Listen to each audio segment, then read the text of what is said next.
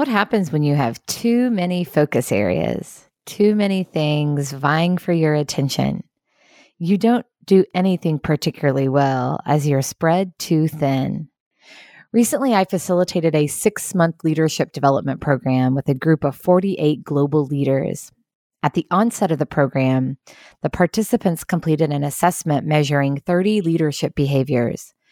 Based on their individual feedback and their current leadership challenge, the participants were asked to choose 2 to 3 of the behaviors to focus on throughout the development program.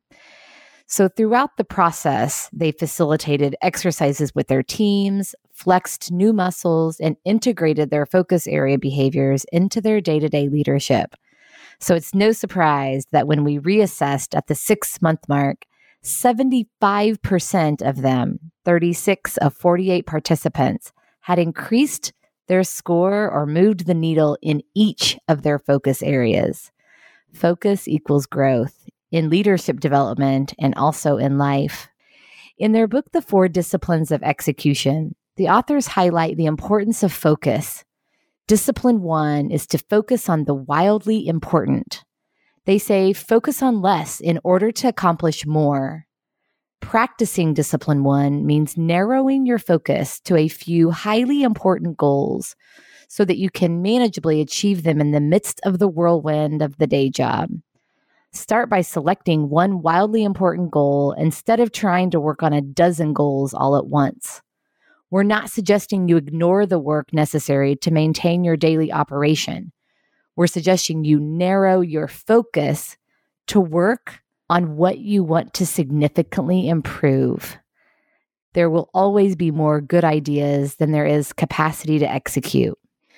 You know, most intelligent, ambitious people don't want to do less, especially if it means saying no to good ideas. They're wired to do more, which is why this is called a discipline.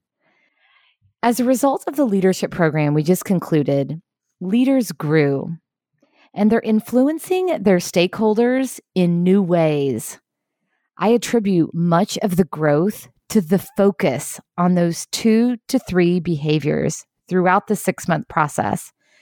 When there is intentional focus around specific leadership behaviors, influence is enhanced, and leaders feel an incredible sense of accomplishment. So until tomorrow, take stock of your growth goals. Are you intentional about a specific behavior or 2? Or are your goals broad and numerous? Remember, focus equals growth. And as always, take care of yourself and each other.